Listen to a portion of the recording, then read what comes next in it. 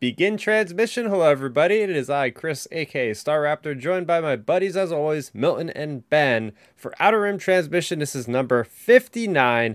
And here we thought we would have kind of a slow week, and Lucasfilm just, put out a bombshell out there with this Vanity Fair article covering everything we want to know about the future of Star Wars, from the TV shows to the movies. We got an update on all of that. Plus, we have some news from Dark Horse. The first comics have been announced, and some cool new Star Wars novel tidbits that tie into Rey's lineage. So we'll get into all of that on this week's episode. As always, starting it off with our Star Wars conversation of what hit us this week with Star Wars. Started off with Ben this time around. Yeah, my week was pretty good overall. Nothing too not I mean not nothing too exciting. So like this week for me, I didn't have anything like out of my way Star Wars wise. I didn't have any crazy cool finds at the store or anything like that. Um, it was more just like little things. I threw on since we were or since we're obviously going into Kenobi next week. I watched just a few random Clone Wars episodes. I watched the what's the arc called? The whatever, the arc where they go into the Force realm. But anyways, I Mortis. watched that.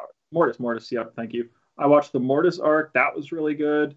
And then I watched just because it's like the time period. I watched the Darth Maul versus like Obi-Wan episodes of Rebels, like that little one parter there. So just did that this week. Talk Star Wars, of course, with friends and family as always. And like we always say, Star Wars is like such a big part of all of our lives. It's like almost like a daily thing, even if we don't try. And that's pretty much how it was this week for me. Yeah, Ben, I had recently finished Brotherhood, the new novel from Mike Chen Yep. from Del Rey, and I said that last week, and yeah, man, it immediately got me in the mood to watch some Clone Wars, some good old Obi-Wan Kenobi episodes. So I gotta do a little bit more of that, but well, I think I'm gonna be a little bit too busy because I have a couple days left. I gotta get packed, I gotta get things all organized and whatnot, and well, working on what I was working on, I'll show you guys. I didn't mean to actually put this in a chat, but I guess I kind of spilled the beans already. Um, but yeah, I worked a little bit on this little guy here. So yeah, I have a little BD1 replica That's that I'm awesome. gonna be It's carrying around with impressive. me. Yeah, thank you, thank you. Yeah, so what it is a 3D printed model. So I constructed it, I put it together, and then I primed it and I painted it. So all my Oh, years of nice. painting Star Wars miniatures, it finally is paying off, and now it's like, hey, this is the first time I've done anything like real life size with painting. So Yep. I think it did all right. Now, hopefully, it doesn't fall apart when I'm walking around with it, but it's pretty fragile, so I'm gonna have to be very careful with this thing. But hopefully, it gets there safe and sound in my suitcase and doesn't get torn apart in five pieces on the way to California. So we'll see what happens. I might have to make sure I pack some super glue just in case something happens, as they always tend to do when you do costumes and stuff like that. So yeah, getting ready over here. I was just playing Star Wars or Lego Star Wars Skywalker Saga before we went live. Progress update. I'm now past the 50% mark of completing the game, and it only took me over a month to do that. That's how big this game is. I am currently on Nice. my way to Coruscant. I've kind of mapped out my route in free play mode where I'm going tackling each planet in their own sector before kind of moving on counterclockwise. I started at Mustafar, and I've since worked my way about halfway through the galaxy at this point. So I am going into Coruscant. They did put out an update though today or this week. They actually put out an update, and they snuck in like 34 more Kyber bricks you can unlock that are basically spaced out across four new capital ships that you could actually fight against and take over. You can take over a Venator class Star Destroyer. You can take over the Invisible Hand Grievous' ship. You can take over the Full Metrix or whatever it's called, which is I think the big ship that took out not Agent Claws, but the thing in the Last Jedi. hmm That planet. I don't know why it's escaping Yep. me right now. So yeah, I was like, okay, cool. There's new Lego Star Wars content. Not that I'm anywhere near getting done with the current content anyway. So, um, that's been my week in Star Wars. So it's been been pretty fun. And we're getting down to the wire for me to finally go to California. What about you, Milton?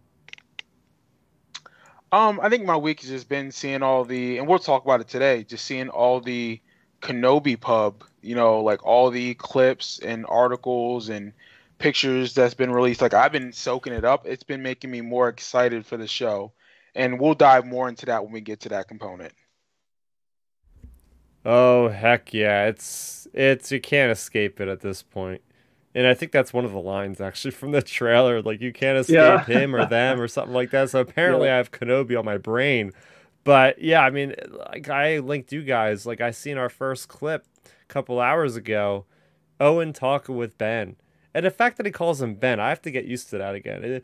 Not calling him Obi-Wan, it's just like he called him Ben. And it's like, okay, like Obi-Wan wants him to go out and like explore it. It's Owen that is like, okay, you shouldn't be going anywhere. So I found that interesting from that like 20-second clip, but it sounds like it's great to have these high profile actors that have been doing a lot of things since that they've been in episode one and episode two because they have so much more experience. And I've seen some quotes thrown around that Kenobi is going to be more like Logan, is going to be more like Joker. So this is going to be a lot more introspective than I think even some of us might even realize going in. But I think I'm ready for it, man, because like, and we'll get into it more, but I feel like these series are better suited to be like, very specific character development focused stories, whereas the movies are going to be good for like that big galaxy spanning wide, strife and everything else going on there. So yeah, we'll get into plenty more Kenobi as we get into this week's show. As always, some housekeeping. You guys can follow us at Outer Rim Transmission on any of your podcast services around the globe. We are on all of them, pretty much from Spotify to Apple Music and so on. Make sure you go ahead and subscribe to us and listen. We would like as many listeners as possible. If any of your friends are vaguely into Star Wars, give us a shout out. We'd very much appreciate it. If you are listening and want to see us live, we go on YouTube to record every Friday at 9 o'clock Eastern. So go ahead and check us out there. And then you can also be a part of our lively chat rooms as we have so much fun discussing the latest in Star Wars with you guys live. And we can also pick up a Star Wars or Outer Rim Transmission t-shirt over there at teespring.com. So with that out of the way, we also have some new releases that came out in the form of a couple comic books this week. We have Dr. Aphra issue number 20. I have my review for that as well as the other one I'll mention. But Dr. Aphra issue number 20 is kind of going a crazy town now. Dr. Aphra apparently is, dealing with these ancient artifacts from this ascendant culture, which is like a culture that existed back when the Sith were very much alive and around and kicking. And apparently these guys of the Ascendants are trying to replicate the Force using technology.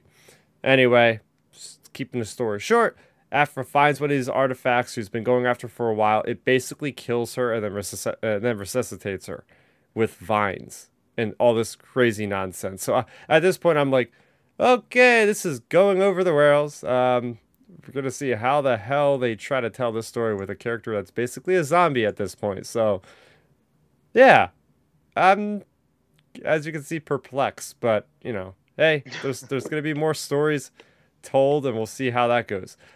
We also have Han Solo and Chewbacca issue number 2. Now, before I get onto that one, there obviously is something going on with the pipeline of these comics because some of them are like over 2 months waits in between. And it's really getting annoying because I'm like, this is a great story. Like we last left off with Han Solo apparently having a father still around. And then this story opens up with Han, obviously like any of us would say like, nah, you're just a con artist. You're not my father. Turns out that the guy's legitimately his father. So we actually meet Han Solo's father. Han Solo's father, we see a flashback between him and Han is saying like, it's cold out. It's windy out. I want to go home. And Owen, which is his father's name, says, I know, I know, I know. So they sprinkled that in there. Like, that's where Han gets that from. Han also manages to get the lucky dice that he keeps in the Falcon from his father as, like, a keepsake. Like, even though his father was kind of, a jerk to him, his father did impart this, like, wanting for his son to do something better than his father could do, which is just working in a shipyard. And well, hey, I mean, he became a general, a very respectable person of the Rebel Alliance. So I think his father would be proud if he still is around. Um, and that's basically what happened in the comics this week. We have first time chatter in the chat, Elise, saying this is awesome. Well, very much appreciate it. We do this every Friday at 9 o'clock Eastern, as I just said. But going from there, I think we're ready to just kind of jump into this big article. So this came out earlier in the week, and as I said off the top, it's like Star Wars Celebration. We were planning on just doing like maybe a little celebration preview or something on this week's episode, with that coming out in a couple days or coming up in a couple days. And no, because we could spend the entire show talking about basically every one of these touch points that we're going to mention is probably a show in its own right that we could talk about each one of these things. And we're going to try our best to get this all in by 11 o'clock.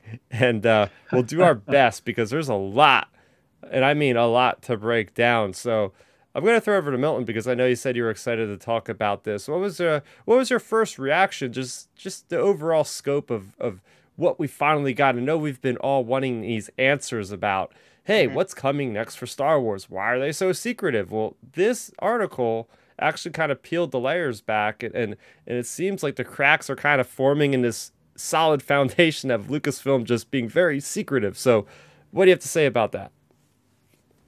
Not surprising in the sense of the secretive component of it. I mean, we've talked about this over the last year about how sometimes they're too secretive. What I took from the article is obviously the Kenobi stuff that was discussed in it. I'll soak that up all day, but we'll get to that in a minute. Obviously, I think in this article, did they talk about the whole non-recasting of older characters at one point? Was that discussed? Yeah. Okay.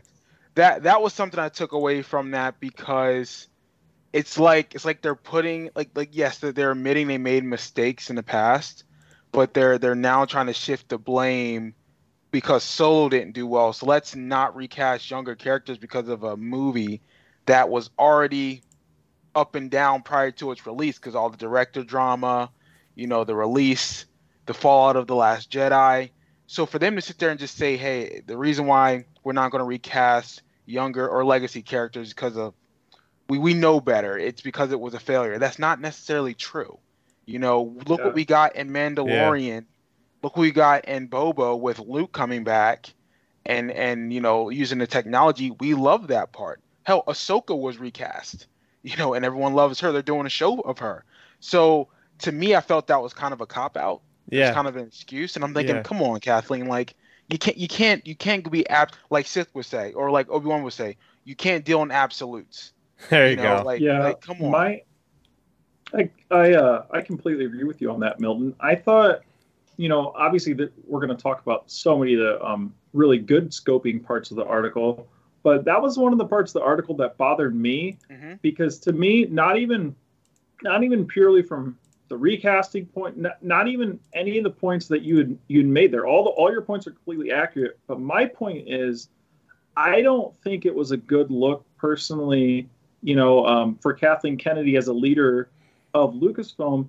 Because my example I talked about throughout the week just on Twitter with people and some of my friends, etc., was that's like your NFL head coach going out and throwing the quarterback to the media right in front of the bus, like, hey, he's the one that had a bad game. It's not us. And like she basically threw Alden right to the wolves, like, basically his recasting was the reason the movie failed. Right. And it's just like, I don't know. I just don't think it's really it was a coaching. It was a coaching. Like the coaching was the problem. So in this case, she should have thrown, Lord Miller, maybe Ron Howard. Like those are the guys that were quote unquote the face of the film. Yes, the quarterback is the face of the franchise. However, quarterback isn't supposed to be saying anything. He's supposed to keep his mouth shut, be that corporate leader that when he goes out and do his job. And he executed with the playbook that he had. Alden executed with the playbook that he had. And hell, we all like Alden as Han Solo. Yeah, I thoroughly enjoy that movie. However, Kathleen, you cannot put that on that actor and say, well, the reason why it failed was because we recasted him and, we could have used Hans or Harrison Ford, but we didn't. Like, come on. You're telling me right now, if they said we're going to do a 2-season miniseries of Luke Skywalker with Sebastian Stan as Luke, no one would complain. No one. No We'd be one like, would. oh, that's No what one we would at want. all. I do think though. I haven't kind of With all- with complained, all- but that's just me. with all that being said, though, I do think there is a positive coming out of that. Right. All that negativity is, I think this means that we have a very, very, very highly likelihood of seeing a lot more of CGI Luke, potentially other characters, and I think there's a chance for that now. That she put that out there, but also to me, that puts the Lando show completely in jeopardy. Oh, so for sure. there is that out And there now as well. here's the thing: we really don't need Lando show. We don't need that show. Don't get me wrong. I'll watch it if it's available to me, just like Solo was available to me. We didn't need a Solo movie. And We that's absolutely didn't. Okay, so this is a great topic to start off of because I didn't know where to start, but I think this is the one article that you see the most spin off of from the community, and every article news site is running headlines about all this. So, we'll start with the negative first. There's a lot of positive in this article, which I can't wait to get into. But yeah, it is difficult from Kathleen Kennedy's perspective because, as you said, Milton, only Sith deal in absolutes. Like, it's easy to blame like one reason, but there's also many other variables and reasons why it didn't do well. But I mean, here's the thing: I still think that having Harrison Ford recasted is just wasn't a good look in the first place. It wouldn't matter whoever played Harrison Ford. It didn't matter if it wasn't Alden Ehrenreich. It would have still probably done the same, just because I know personally a lot of people that were just like already negative about the movie before they even seen a trailer, because they're like, no one's ever going to be like Harrison Ford, because it's like you could do other characters and different things like people compare. Let's start with Obi-Wan. People compare the recasting with Obi-Wan. I think it's completely different. Part. That's the different. It's a different animal, because you have one guy that's like in his like elderly years versus him as a spry like teenager essentially. Like, those are complete opposite ends. One guy's got white hair, the other guy literally has a crew cut full head of hair. Like, you could easily like look past that just from an in-universe perspective. But I think for anybody to get over Harrison Ford, he was the one actor that really kind of went past Star Wars, and he was in Indiana Jones, obviously, and all these other big things. So no matter what, like, he's a huge A-list actor. So it'd be so hard for anybody to look past that iconic character and really wrap their head around him. But as Milton said, people already seen that there was, issues with the directing and all that. So maybe people were already thinking in the back of their heads, it's going to be a train wreck. Why am I going to go see this thing? Right. There was that. There was, I do think like it is a very viable reason. Like you sandwich Avengers Endgame and then Solo and then Deadpool 2 back to back to back like that. Right. That accumulated with, that was only about 6-7 months after The Last Jedi fallout, and there was plenty of fans at that time period like saying boycott Star Wars. I'm not going to go see a Star Wars movie. Blah blah blah. And I think here's the thing. I think that movie came out in May, from my understanding. Correct? Yep. It was May. December was Last Jedi of 2017, and then May the following. And that's where I was. Cause remember, they moved the date, I believe, to May. Yep. And I'm thinking, well, you've already had this programmed with 3 movies prior to that to be December releases. Like, you were going to own December, and then you move it to May with all the turmoil of that film, and it's like, wait a minute, you have to now rewrite it, reshoot it. Yep. All this other stuff. The negative press is coming out. It's like, you know what? Why would I want to go watch this? Why would I give it a chance if I know all this is BS? So yeah. Well, you see here, there's another thing with that as well. When Solo eventually went to Netflix, that was one of their most viewed movies for the first few months of its run on Netflix. Mm-hmm. And I feel like that really has to do with a lot of those circumstances that I just mentioned. Like, people are finally giving it a chance. Like, oh, we're enjoying this movie more. So I think that's a big part of it. And I don't know. It's just a lot of weird circumstances. I've always said if you push that movie back to December, it makes $200 million more easy. And I don't know. it's a tricky spot. And like to me, when it comes to recasting, I've always said this for the longest time. I don't mind recasting whatsoever. I don't care what character it is because you've recasted arguably just as iconic roles several times. Like James Bond, he's as iconic as Han Solo is, and he's been recasted, I think, 4 times now, going on 5 or 6. Here's the thing, though. With James Bond, it's not nothing's like Star Wars. So you can't really compare much else because James Bond is like a non-linear story, so it doesn't matter technically who it is. It's not like each movie continues like a sequel of another movie. That's true, but I'm saying just pure stature wise, arguably like James Bond, Han Solo, like those characters are right in the same class of, I would say, all-time characters. Heck, you've had Superman recasted, Batman recasted. It's such a tricky spot with recasting. Like I've always been also, I mean, I'm definitely the minority of things, but I've even said like when Rise of Skywalker came out, I thought they should have brought in some type of actress to make Leia's performance better versus just I like don't know about that. Versus writing the scenes around her because they're so. I watched Rise of Skywalker last week and with a few of my cousins, and like it's so noticeable. They wrote the scenes around the deleted scenes that Carrie Fisher had, and it's just so noticeable. Versus if you would have a fully functioning actress, if you had a fully functioning actress, it would have played out. However, I don't know. I don't think any actor, to me, in my opinion, owns like a role. Like, for example, even not to turn this into a Marvel podcast, but like Black Panther, like I don't think the Black Panther character should die with Chadwick Boseman because like Black Panther's affected so many people in such a positive way, and Marvel's like implying like they may not recast him. So it's just like I just don't like where things are going with recasting. Like I don't think actors should own the role. Like I mean, look at Iron Man with Tony Stark. Obviously, we all love Robert Downey Jr., but like, if they want to do an Iron Man story, and Robert Downey doesn't want to be in it, like, recast him. Like, no one's bigger than the role, in my opinion. Oh, it's easy with Marvel. They got an easy way out. It's called the multiverse. So they have the variants of them. So that's not even the conversation. Same with Batman. Yeah, same thing with Batman. They have Flashpoint that'll happen, and that's how they get Michael Keaton in there. The whole multiverse. That's true. But that's the thing. Of Star Wars, they gotta hold strong to their bonds. I feel like if you're gonna recast a character, it's got to be them way older or way younger, because if not, then they're gonna have to do some kind of CGI thing like they're doing with Luke. They've proven that they could do that. I'd rather do that than have another actor, because that'll buy that. It really comes out of personal preference. There's no like objective answer to this question, because it's how everybody perceives them. But or just do animation, just do a whole animated series. That's fine with me. Yeah.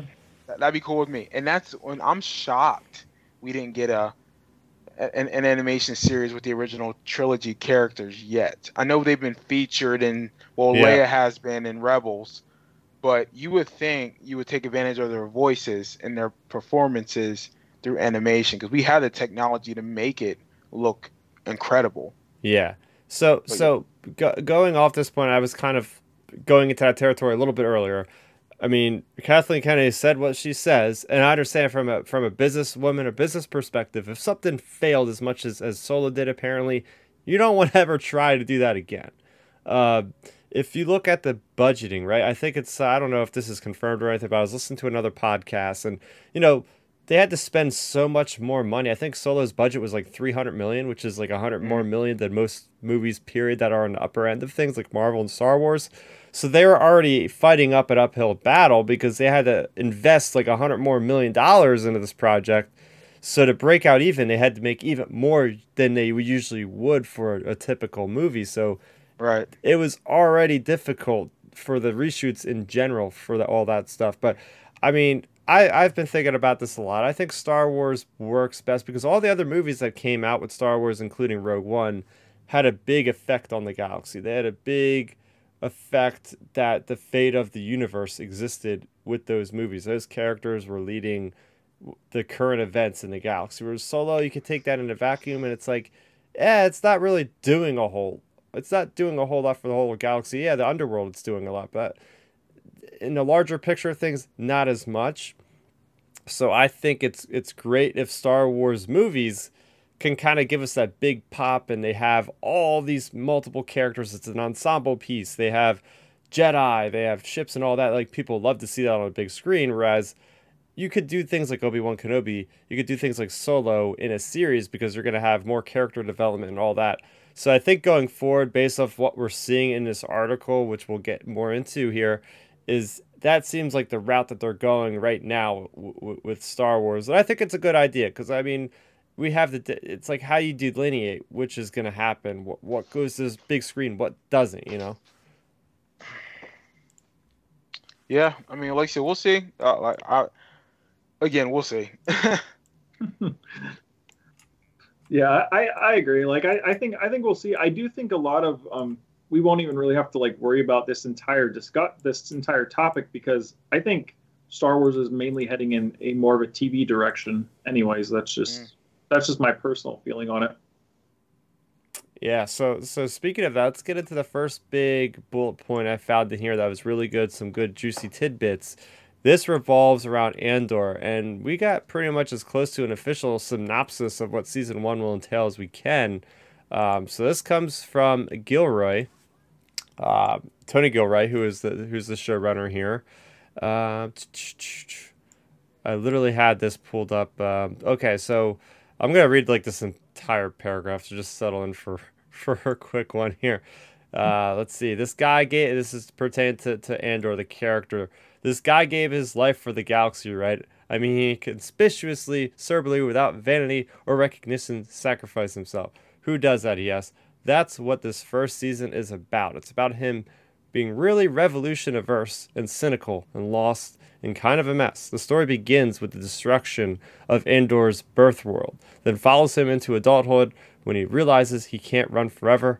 His adopted home will become the base of our whole first season, and we watch that place become radicalized, Gilroy says. Then we see another planet that's completely taken apart in a colonial kind of way. The Empire is expanding rapidly. They're wiping out anyone who's in their way. By journey's end, Andor's path will be to block theirs. So there you go. I mean, that was a lot of information. This show is going to span a lot. I know we've gotten out of confirmation. It was 12 episodes.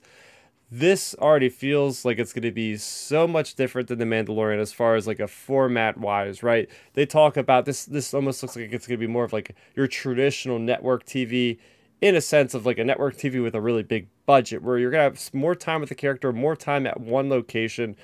And I'm really thinking the fact that it seems like we're going to get into the root of like him as a separatist living in that world because we know from the novelization, I've been in this fight since I was 10 or whatever it was. And in the novelization of Rogue One, it's literally said that his parents are separatists and he was like throwing rocks at the Republic soldiers and stuff like that, I'm pretty sure. So I'll start with Ben. What do you think about this big blurb we got here from Gilroy that gives us our best information yet at Andor Season 1, which apparently is coming out in the summer, by the way. They did announce that in this article it's coming out this summer. Late summer, they said. Yeah, late summer, so, probably end of August or something like that. End of August, early September, right? I feel like, that's a good example. You mentioned comparing it to network television, because when do network television shows usually come back? It's usually late summer, early September, and I feel like this is gonna fall right in line with that. And as for the details, though, of the article, it's great. We finally get an actual synopsis for the show. Lucasfilm isn't being like secretive with details. Like that's awesome. Like continue, just give us information. It doesn't hurt to tell us even just a little bit of stuff. So I really like the fact that they told us about the show, and I feel like it just sets the tone really, and gives us an idea of what to potentially look for. And it's going to, I feel like it's going to really like dive into his character, of course, but with it being 12 episodes, it really makes me think. Just reading the way that description reads, it makes me think we're going to also be getting some type of a potential dual storyline. So we'll have Cassian's story plus the villains, whoever the villain is of the lead villain is of the series, their side of the story. Think of it like our Arrowverse shows, like our other heck, even our other like say Marvel shows, for example, in the Marvel universe. Like you see you see the villains in the show and the heroes, or and so on and so on. Like I feel like we're going to get more of that, because I don't think we'll get 12 straight Cassian dominated episodes. I think it'll be more alternating. Like maybe Cassian's like the lead for an episode, most of the first episode, and then like he's in it for like half the next one, and so on and so on. And it'll be kind of like a pattern like that, Yeah. where we get more of a dual type storyline between the villain and him. Yeah, it's funny you mentioned about this dual storyline because it's literally confirmed in this article. I pulled it up here. This again comes from the article saying in Andor, this is pertaining to Mon Mothma, by the way. In Andor, her story will run parallel to the title Oh, character, whom we know will eventually become one of the key agents. It's a huge orchestral Dickinson ensemble cast. So this is, yeah, exactly. This is something we haven't seen in live action Star Wars storytelling, right? With each one of these new series, I'm always looking for what's going to make this different, for not just characters like feeling wise. Are these series going to each have their own kind of uniqueness to them that's going to make them be like, oh, this is a show you watch for this and this? We know that the theme of this is going to be like a spy thriller, but it does seem almost more like a Game of Thrones esque series where you're going to have, Mon Mothma that's in the Senate at this point. We're gonna probably see scenes on Coruscant. I remember we got that report earlier with the Chagrian vice admiral guy or vice chair guy, Masameda with the Royal Masameda. Guards and saw that. So this is where that storyline's probably going to play in there. And then you go for an episode like you said, or maybe even the same episode, and then maybe we'll have some guy in a white cape and white uniform. Maybe we'll have his perspective from director Krennic or something. So this excites me because this definitely shows that Mandalorian was very small in its scope, where it's just like every scene you're looking at Mandalorian or the child. But this is gonna span the galaxy. It looks like. What about you, Milton? First instincts on this one here. I'm looking forward to this show. I'm not as excited for this as I am with Kenobi. However, because I liked Rogue One, I really enjoyed that movie, and I liked the Andor character. I'm looking forward to seeing how they flesh him out. How do we get to see his character develop? And I'm looking forward to see how he connects from going from being a separatist to joining the rebellion and being a really integral part of the leadership, because that's going to be cool to, because he's not going to start out that way. Something's going to happen, or we may see it in a flashback where it convinces him, hey, I'm on the wrong side here. I'm looking forward to seeing Mon Mothma. Is that the same actress? Was it Genevieve? O'Reilly. Genevieve Yep. O'Reilly. Yep. Dude, I saw that clip of her the other day looking fire, by the way. I know. So is she looking right? So I just love how we're getting these characters that we are very comfortable with from other films, and how we're just getting more of that story. So looking forward to this. Cannot wait to see how the Empire is just wrecking shop, because that's something that we still haven't seen in a sense of this era of Star Wars. And that's what it looks like. I mean, from that paragraph I read earlier, they completely destroy his planet as a kid. Like, I want to see what that looks like. Are they going to glass the planet like they do in the Halo series, where they have a bunch of Covenant warships that literally just like unload plasma on the 90% of the surface of the planet and just like turn it to like molten lava? Like, that would be freaking crazy, because we know obviously the Death Star is not activated at this point. We see that happen in Rogue One, not completely, but almost. But I would like to see something like that, like an orbital bombardment, like you would see in Knights of the Republic when Malik just unloads on the city of Terrace and just wipes that out. Like, I think that could be really just exciting to see. Like, okay, Right. the Separatists, like, because we know what happens in Revenge of the Sith. Like, the Separatists just get destroyed. Like, they all go to Mustafar. Anakin kills the leadership. But what about like the rest of the Separatist ships that are just out there in deep space, like around the planets? Like, I guess the Empire just says, "Okay, you're all dead to us," and just goes in and wipes them out. Like that, maybe his planet is kind I of like mean, that. and really, like with the droid army, which was I mean, they were shut down at the end of Revenge of the Sith. So there's really no protection for these people in the sense of they don't have a military unless they have. I know this is Legends. If they're Ram Koda and they got their own personal militia, different story. But it'd be dope to have Ram Koda pop up in this show. Just saying. But Oh my um, gosh. Yeah, that'd be fire. But yeah, it'd be nice to see again how the Empire is transitioning from okay, we were the Republic, we showed the seeds of the Empire. Now we're really going to show like who we really are and just wreck everything.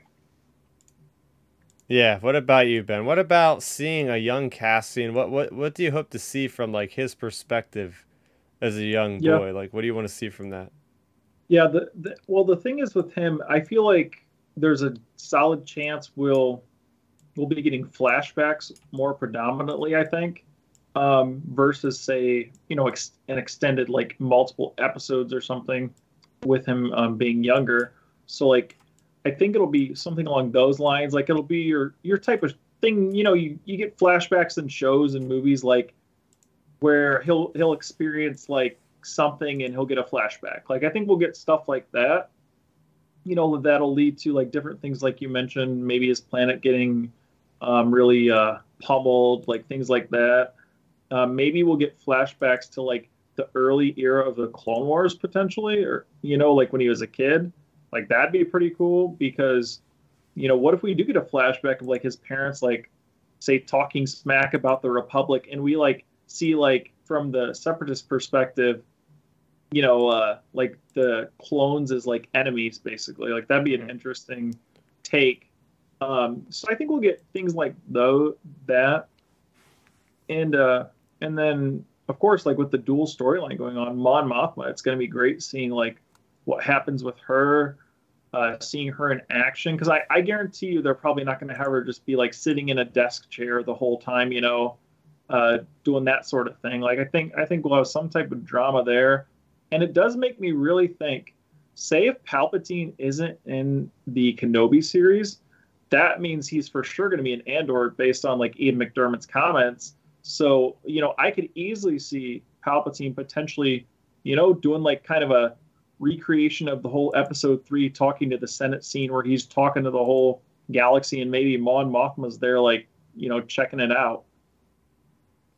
Yeah. No, that's a good breakdown of what could happen. Yeah.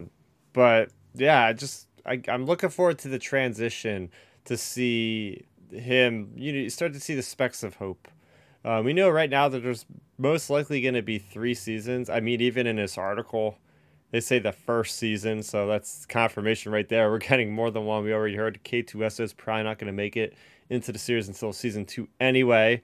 So it's good that we're getting so much direction on just single character of Andor. But to see how he starts there, he kills his own guy, and then he really fights hard for the rebellion and becomes redeemed sort of at the end. We're gonna see those seeds here, and I think it's gonna be good, but also like to round out the universe as Milton keeps saying, you want to see the Empire fierce, you want to see the Empire at the full brunt of their power in live action. I mean, we've seen that in a couple animated things, but I mean, this is gonna be the place to do it. Here's something to throw out there. Think about this. What if what if they cast that guy he kills in Rogue One and he's like one of the side characters throughout this show Oh man, to like build it up, you know? I could see them doing that, and I could see because I think we're gonna have that Saul Guerrero. I think he's gonna have to be in this show. I mean, he's a Yeah. huge part of the rebellion, and that guy's one of his men, right? Basically, so if he's around, then that Yeah. guy could show up. Tivik, Mm-hmm. yeah. So there you have it for Andor. It's interesting now, like trying to piece together when this could come out. I think there's no way of escaping that. It's gonna come out while She-Hulk's on because we got the confirmation She-Hulk will be out the first couple weeks of August. And that's going to be like a longer series of like 9 or 10 episodes from what I hear. Cassian's going to be about 12. So there's definitely going to be, from this part, doesn't matter if it's Obi-Wan and Ms. Marvel or if it's going to be Andor and She-Hulk. We're got to get used to watching a Marvel show and a Star Wars show every single week, which, hey, I'm not complaining. That's going to be pretty neat, you know? It's like, what do I watch Unless first every week? only way you'll be complaining is if they're trash. That's the only way you'll complain, Chris. Yeah, yeah, yeah. Well, there you go. I mean, the Marvel stuff, I'm so on like Miss Marvel. I got a couple gripes Mm. about the character as far as where her powers look compared to the comics, and She-Hulk, I don't really know a lot about, so I really don't know what to expect from that one. But Yeah, hey, I've only gotten through one episode of Moon Knight, and it's been out for a while now. Yeah, uh, that was a grind for me to finish that. It was tough, but I got it done. ah. All right, so some more Star Wars to look forward to.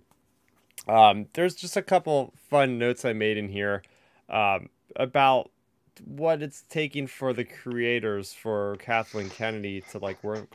She doesn't want the creators to like work for a single year. Like when you work for Star Wars, like you got to be in it. Like you to accept like a movie or a show, like this has to be like your specific thing you want to dedicate. And I find that funny because this to say she's also hired Patty Jenkins who's juggling like all these projects.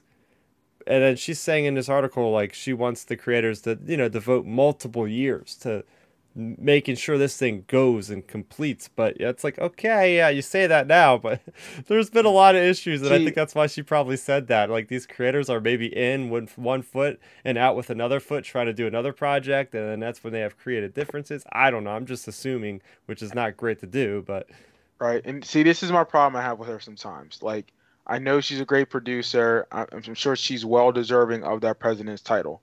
However, this is where I think she overdoes it. And what I mean is, she needs to focus on her strengths as being a president. That is coordination, communication, getting people together. Let the creative people be the creative people. I think early on, we talked about how Star Wars didn't really have a plan, and I felt like they were just being very chaotic. And I hear some of that right here with her, but then I do hear that she's trying to course correct and say, listen, we want to get people to sign with us for multiple years, multiple projects. Let's try to keep it within the family for a while, and then they can go expand out. However, in today's society, especially with these creators, they're not willing to be caught up in one thing. Kathleen needs to understand like multiple studios are trying to get these people in their rooms. Look at your boy, Guardians of the Galaxy guy, James James Gunn. Gunn. You know, he was exclusively Marvel at one point. We all thought. Then all of a sudden he jumped ship to Warner Brothers, makes their Suicide Squad movie. Now he's got the Peacemaker show with the season 2 coming out. Then he's going to go back yep. and do Guardians, and he's hitting two major franchises. Yeah. Mm-hmm. So it's Me and like, him. yeah. Yep. So it's not Well, like it's not like he's going to say no to stop being creative. Like he's challenging himself, and she needs to understand that these creators they want to challenge themselves. So they're not going to just want to be in one place all the time.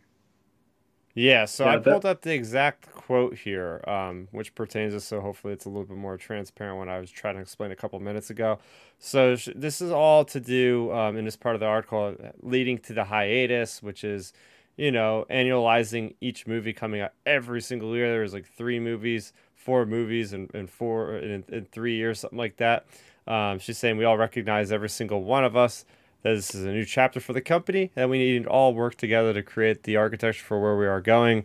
And she's also put input on this. Let's see. The most important lesson they learned from this, Star Wars required a greater degree of professional devotion from filmmakers. Anyone who comes into Star Wars universe needs to know that it's a 3, 4, 5 year commitment. She says that's what it takes. You can't stop in for a year and shoot something and then walk away. It requires that kind of nurturing. So there you go. I mean, that's probably what happened in the past. A Mm-hmm. lot of these people are just they got their hands in too many pots, like cooking too many things at one time, and it's just like gotta Right. focus. yep. But Well, see, and this is why I don't feel bad for her in this nature. And I know what she's trying to do, and I get it. But Kathleen, you're the one that set this precedent early. You told JJ come back for one film, because I remember didn't they have JJ lined up, or Ryan, and then Cullen all lined up. And I Yep. remember at the Mm-hmm. one celebration they talked about Josh Trank doing the Yep. original the Boba Fett Boba movie. Fett movie. And there was somebody else. Lord James Miller Ma- or Han James Mangold was doing Obi-Wan. Apparent, Obi-Wan, that yeah, got reported everywhere by Hollywood right. Reporter everywhere. Was he So doing Boba Fett too at one point? I Yeah, he thought was so at one doing point Boba too. Fett as well. But Yep. then Josh Trank became the guy, and then Lord Miller was Boba, or excuse me, Han Solo.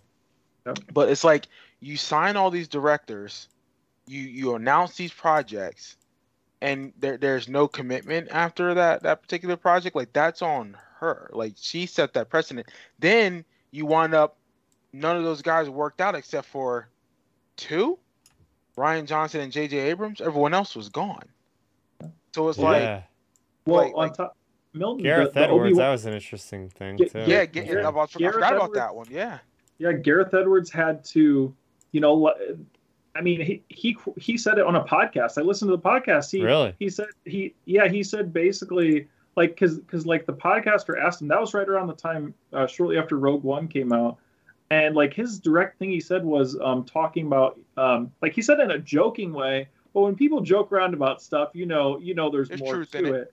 it. And he said he joked around about having to like play ball with like the baseball team there at Lucasfilm, which basically means, hey, you have to do this. So like, when you play ball, like that's definitely not the like say nicest way to negotiate, because remember they had to have Tony Gilroy to come in to basically finish up the movie. So you have that type of a situation. You have, as you stated, Milton, like you have all of these directors. There's so much money out there when it comes to all of these different movies and series and everything. Look, the Game of Thrones guys, they left for Netflix. They left to Netflix. I think their deal was 100 or 200 million dollars. Like heck, we'll get into Ryan Johnson stuff later, but Ryan, he left Star Wars, and I mean, come on, why wouldn't you? Netflix gave him a $400 million contract. Whoa. Why wouldn't you? Yeah, Yeah. yeah. If you didn't realize that, Chris, yeah, his contract with Netflix is 400 million. What? Yeah, that's Yeah. like they own his like exclusive rights or whatever. So Oh, He's doing the whole Knives Out God. trilogy. the whole Knives Out franchise, yeah, That's is going to be insane. going through Netflix. Yeah, That's I have half the a article. billion dollars. I can't even fathom a director getting that kind of money. I Yeah. know they have a really difficult, straining job, but Yep. that's $500 million. Yeah, That's so crazy. so Yeah. it's like, why would you go to Star Wars and maybe make whatever, say, Ryan's would make for 10, 20 million a movie when you could get 400 from Netflix? Like, it makes no sense. Like, to me, I think that's another practice that Star Wars should do. They should throw an offer like that. Some of these big directors, like, hey, we'll give you 200 million to stay with us for the next 5 years, 8 years, whatever. Well, yeah. And Ben, I agree with that. So go back to the old model of, I believe back in what 50s and 60s, where like a lot of actors were signed with a studio. yep, Like I think John Wayne was with Golden Metro and Mayer, I think is how you say it, or Yeah. Metro Golden Mayer, like MGM. Like he was a big MGM guy. Look at a lot of the Nolan's with Warner Brothers. Nolan was a Warner Brothers guy. I think actually, speaking of Warner Brothers, didn't JJ just go over to Warner Brothers for like a big deal? Yep, it's rumored he's doing a Superman movie. Yeah, but like he's signed there for a couple 100 million or whatever to do a couple Yep. movies for Warner Brothers. So it's like yes, Warner Brothers and DC and all these studios are saying, hey, we're going to get these directors, but we're going to get them for multiple movies, not just for one. Yeah, that's what I think Star Wars needs to incorporate. Mm-hmm. Mm-hmm. So moving along in the article, this part's pretty funny. This goes into the Mandalorian stuff. They didn't really reveal anything at all as far as information, other than we're getting season 3. It could still be this year, if not early next year. So there's still that hope that they said 2022, but they also said 2023 at the same time. So it could be either way. Hopefully they don't run into any snags, and if it goes, nice and smooth, we'll get that by the end of this year as well. So we could have, 2 Mandalorian tales with Book of Boba Fett and season 3 in the same year. That's pretty exciting. But they did go on to explain like the history of the Mandalorian and how Filoni got together with Favreau. I think it's very interesting. I'm not going to go over every little tiny line detail in this, but basically, they had 2 separate Mandalorian shows in the works. So, like, Favreau had his one idea, and then Kathleen Kennedy is basically like, well, Dave Filoni's been trying to, like, do something with Mandalorians, because that's a big thing that him and George were developing with the Clone Wars, and with, the peaceful Mandalorians of Mandalore that turned away on the violence of the past. And so they ended up just hitting it off. Like Kathleen Kennedy was like, I'll have them two in a room, but it's probably not going to end well. But it turned out that they were like best buds, and they just got together and really coordinated and collaborated really well. But I just think that's pretty cool how like The Mandalorian is like an amalgamation of like these two separate ideas. And you could see that like all the sprinkling of the stuff from the Filoni, you could clearly see that stuff, and you can see like the stuff that Favreau was kind of designing because he did design Grogu, and they kind of mashed together, and I think they're working very well together. So what do you guys think about that one? That's been the best part of Star Wars thus far, is the Mando stuff. I mean, and really those two creators, and I'm a prop them up heavy. Dave Filoni, we all love the Clone Wars because you know how one, he came from George's, teachings and elevated Star Wars, I think, with Clone Wars. Clone Wars elevated the prequels in the original trilogy, in my opinion. You know, and Dave told so good stories and expanded the lore of this universe, and it's like that show is so rewatchable. It never gets boring to me. You know, yeah, there's some episodes that are wonky, but they're not like trash. It's like, okay, whatever, I can skip it. I don't need it, but it's still worth watching. And as for Favreau, I mean, he's such a great storyteller in himself. Look at the Iron Mans, look at the Lion King, look at the Jungle Book. He's a Mm-hmm. good actor. You know, he's got experience in front and behind the camera, which you can tell like he's probably the seasoned vet of the two. You know, and it's like they're a good, use a sports analogy, Kobe and Shaq, Scotty and Michael, Clyde in the Dream. Like they bounce off each other well. You know, I can throw Favreau into the low post and hit a jumper while Filoni can hit a three from the elbow. You know, like they do a really good job at collaborating off each other, feeding off each other's strengths, but also making each other's weaknesses like better. Oh yeah. Oh yeah. What about you, Ben? What do you think about this cool collaboration that's been in the works for a while? Oh yeah, I completely agree with the points you just made, Milton. Makes me want to see Favreau and Filoni on a basketball court. Yeah. But yeah, I think it's a really good pairing. You know, as you mentioned, Milton, like all the great things about both of them. Filoni's from the Lucas camp of things. You got Favreau with his unique in front of the camera and behind the camera type storytelling, which he's been really good at for the most part, I would say. And it's nice, he has such a wide variety of experience, with his obviously he has live action, but he also has like the animated things like the Lion King, Jungle Book, etc.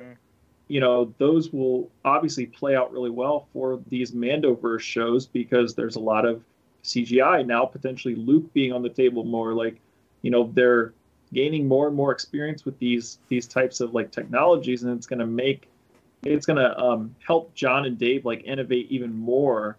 And that's one of the most exciting parts to me is like I really feel like with JJ, with Ryan, like nothing against them. They're fine directors. Like Knives Out's really good. JJ has some good movies in his filmography, etc. Um, but to me, it feels like they were more of like more corporate, I would say, than like Favreau and Filoni feel like they're part of like say the fans, if that makes sense. Like they have the pulse of the fans. It seems like. Versus like, hey, I'm gonna just do whatever I want because they hired me to do it. Versus like weighing out what the fans potentially may or may not like. Mm-hmm. Mm-hmm. Yeah, I would agree with that. I would agree with that. It's just seeing all these different creators throughout the years. I mean, everybody knows who Filoni is. I think Favreau has definitely become a household name, uh, more so than I would say J.J. Abrams at this point. Oh yeah. So, yep. So, moving on from this one, we have another fun tidbit that I just wanted to put in here because it's kind of cool. All right, so they're talking about the stagecraft, aka the volume, which is what helps create the Mandalorian, Book of Boba Fett, and a lot of other things. Apparently, I found it cool. They already have three of these things in LA. I think last time we checked, there was only a single one. They also have one in, I think, Europe and maybe Australia. So they're really upping their production with these because now there's other movies and stuff that are starting to use them. I think Thor uses them in an upcoming The, movie. yeah, So, the entire Love and Thunder movie was shot on the Valium. I'm pretty sure. whoa, that's awesome. Well, I'm yeah, pretty sure it's most of it, but continue. yeah. So apparently next door, James Cameron is like in the works of making Avatar 2 and 3 or whatever, and he's like using this really crazy like technology that's going to be in this upcoming movie of like him shooting underwater scenes and all that. I'm not really sure what's really groundbreaking about that, but apparently it is. So one day, I guess somebody invites him over to check out the volume, and the guy was sold. And as we know, I think he's had a couple really harsh criticisms of Star Wars, to say the least. I think for the most part. But apparently they got him on this. Like they actually got this guy to be like basically like, yeah, this is good technology, which is like to say a lot because this guy pioneers. This guy's sort of like George Lucas. James Cameron pioneered a lot of technology for filmmaking in his time. So hey, they got the gold stamp for, from James Cameron, so they're doing a good thing. So I wanted to throw that in there. I thought that was a cool Oh little yeah, tidbit. yeah. I think that's great. I mean, James Cameron is like right there with Lucas and ILM. James Cameron is the guy, like pushing visual effects forward more and more. I mean, Avatar revolutionized what we know, like in terms of what's possible with CG and stuff, as well as, I mean, heck, look back at Terminator and Terminator 2, especially.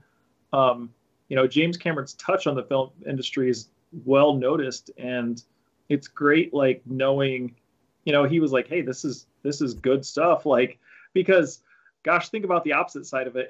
If they would have came out of that and like if a quote would have got out of James Cameron criticizing the volume, then people would have been like cross-examining every episode of Mando and Obi-Wan and everything, being like, oh man, James Cameron doesn't like this, but it's great that he does. Like it's going to be interesting too now that the Avatar movies are owned through Disney and stuff, just to see how they end up playing out, like with the volume and just all of that. Like, but yeah, I just think it's really good hearing such a highly touted director slash creator putting a stamp of approval on it. It's great news. Yeah. What about you, Milton? Do you like a lot of James Cameron's movies? I mean, I like Terminator 1 and 2. Avatar, I liked, but he's playing around too much. I mean, he should have made Avatar 6 years ago. But I know the whole technology thing. It is what it is. But honestly, I have no idea about this. What's it called? The volume? Yep. Yeah, I didn't even see this, so I have no idea what you guys are talking about. Oh, okay. So the volume is like what they shoot the Mandalorian on. It's like that big wraparound The screen, big the digital. 360. Oh, yeah, the, yeah, the, no, no, the no, big no. I digital did stage. see that. Yep. Did they Yep. use that in season 1? Yeah. Yep. Oh, yeah, I remember seeing. I didn't realize that what it was called. Oh yeah. Yeah, I've seen that. I like how they do it because it's very much like they bring the. It's like they can transition like the sets off of that. For Yeah. what I remember. No, that's cool. I mean, I don't know. That's dope. So now we're good. I like it. And I want to back up real quick before I forget to even talk about how epic this is. So if you guys are looking at the article, like the actual cover photo is just so epic because they got all and they have a behind the scenes clip of like the production of these photos that they made, but they're all in the volume. All these guys, they have the Darth Vader, they have Reva, they have Obi-Wan, they have the Mon Mothra, Mothma, they have Cassian, they have Din, they have like all these actors came together one day, and they all just like had a photo shoot. But like it's just you look at these images, and first of all, they're amazing photos. They are taken by Annie Leibovitz, who is very renowned Yep. with taking awesome Star Wars photos. I think since like episode 1, I think she's been involved with them. Yep. But it's just so cool if you just sit back and be like, hey, all these actors were literally on the volume one day, and you could see the behind the scenes stuff of like Obi-Wan like chuckling with Din Djarin and stuff like that. They're all in costume. It's like, oh, that would be a fun thing to imagine. Well, here it is happening right before our eyes with Pedro Pascal and Ewan McGregor just having some laughs. Looks like they're gonna be reforming the Avengers from that cover. Seriously. I know It looks- that's what came to mind too, Milton. Like when I saw that picture, I was like, man, this feels like the Avengers. And then when you see the villains one, it feels like it's like the whatever Sinister Six, I guess, or something. Yeah. But but yeah, I thought it was really great, and I'm pretty sure. Correct me if I'm wrong, but I think this is the last official physical Vanity Fair magazine that's getting released, like with Andy Leibovitz doing the photography. I'm pretty sure this Really? is their. Okay. Yep, that because they made a big stink about it because they were like, oh well, she's done so many things like when Star Wars came back, and now this is like her final like issue or whatever. It's like for anybody like you know who collects things like that, like that's definitely like a collector's type thing to pick up. Yeah, I mean, I know for a fact that Entertainment Weekly, that final issue with whatever, was that Boba Fett on there? No, it Yep. was Ewan McGregor. It was Ewan Oh McGregor. wait, okay, actually never mind. Hold on, I got Entertainment Weekly and Vanity mixed up. Yeah, that was Yeah, Entertainment Weekly. I was like, wow. I was to say, I know that the internet is a huge thing with publications these days, but man, these magazine companies are dropping like flies if that's the case. Yeah, no, that was Entertainment Weekly. My bad, people. Don't worry, you could still go to your newsstand and pick up these things physically. So there you go. That still exists if you know where to find them. I guess you got to go to like Barnes and Noble or something. Newsstands don't really exist too much anymore. I guess unless you're in like a No. major city. Um, all right. So getting into our next story here, we're gonna go back to some interesting canon tidbits and places of stories and where they take place because we heard from Leslie Headley. She is the showrunner for The Acolyte, and we now know it has taken place 100 years before The Phantom Menace. We know it took place at the end of the High Republic, and that's a very nebulous time period because we now know that the High Republic dates back all the way up to 350 years before The Phantom Menace. So now we have a more solidified idea. Judging by the way she was, different details she was putting into this report, she has been doing her homework. She has been looking at, the different High Republic things, or at least the artwork, because she mentions like a lot of the white and the gold on the robes, which is the Jedi Council kind of material and clothing they wear. But I'm just happy that we're getting more information about this. 100 years, you can have a lot of speculation. I put out a little YouTube short, which was the first one I ever made. I've have been neglecting that feature for the last year it's been out, but I put it out to everybody out there like, hey, could this mean there's a plausible chance to get some Darth Plagueis content in The Acolyte? I mean, only 100 years before, Palpatine looks like he's already like 50 something by the time Phantom Menace rolls around. So I think there's a really good possibility that we could see Darth Plagueis. So I'll throw it over to Milton for the first one on this. What do you think about this report? 100 years before the Phantom Menace. What can we glean from this? Do you think that Plagueis can be in it? Absolutely. I see no reason why. I mean, if you want to introduce him, this be the way to do it. He was alive.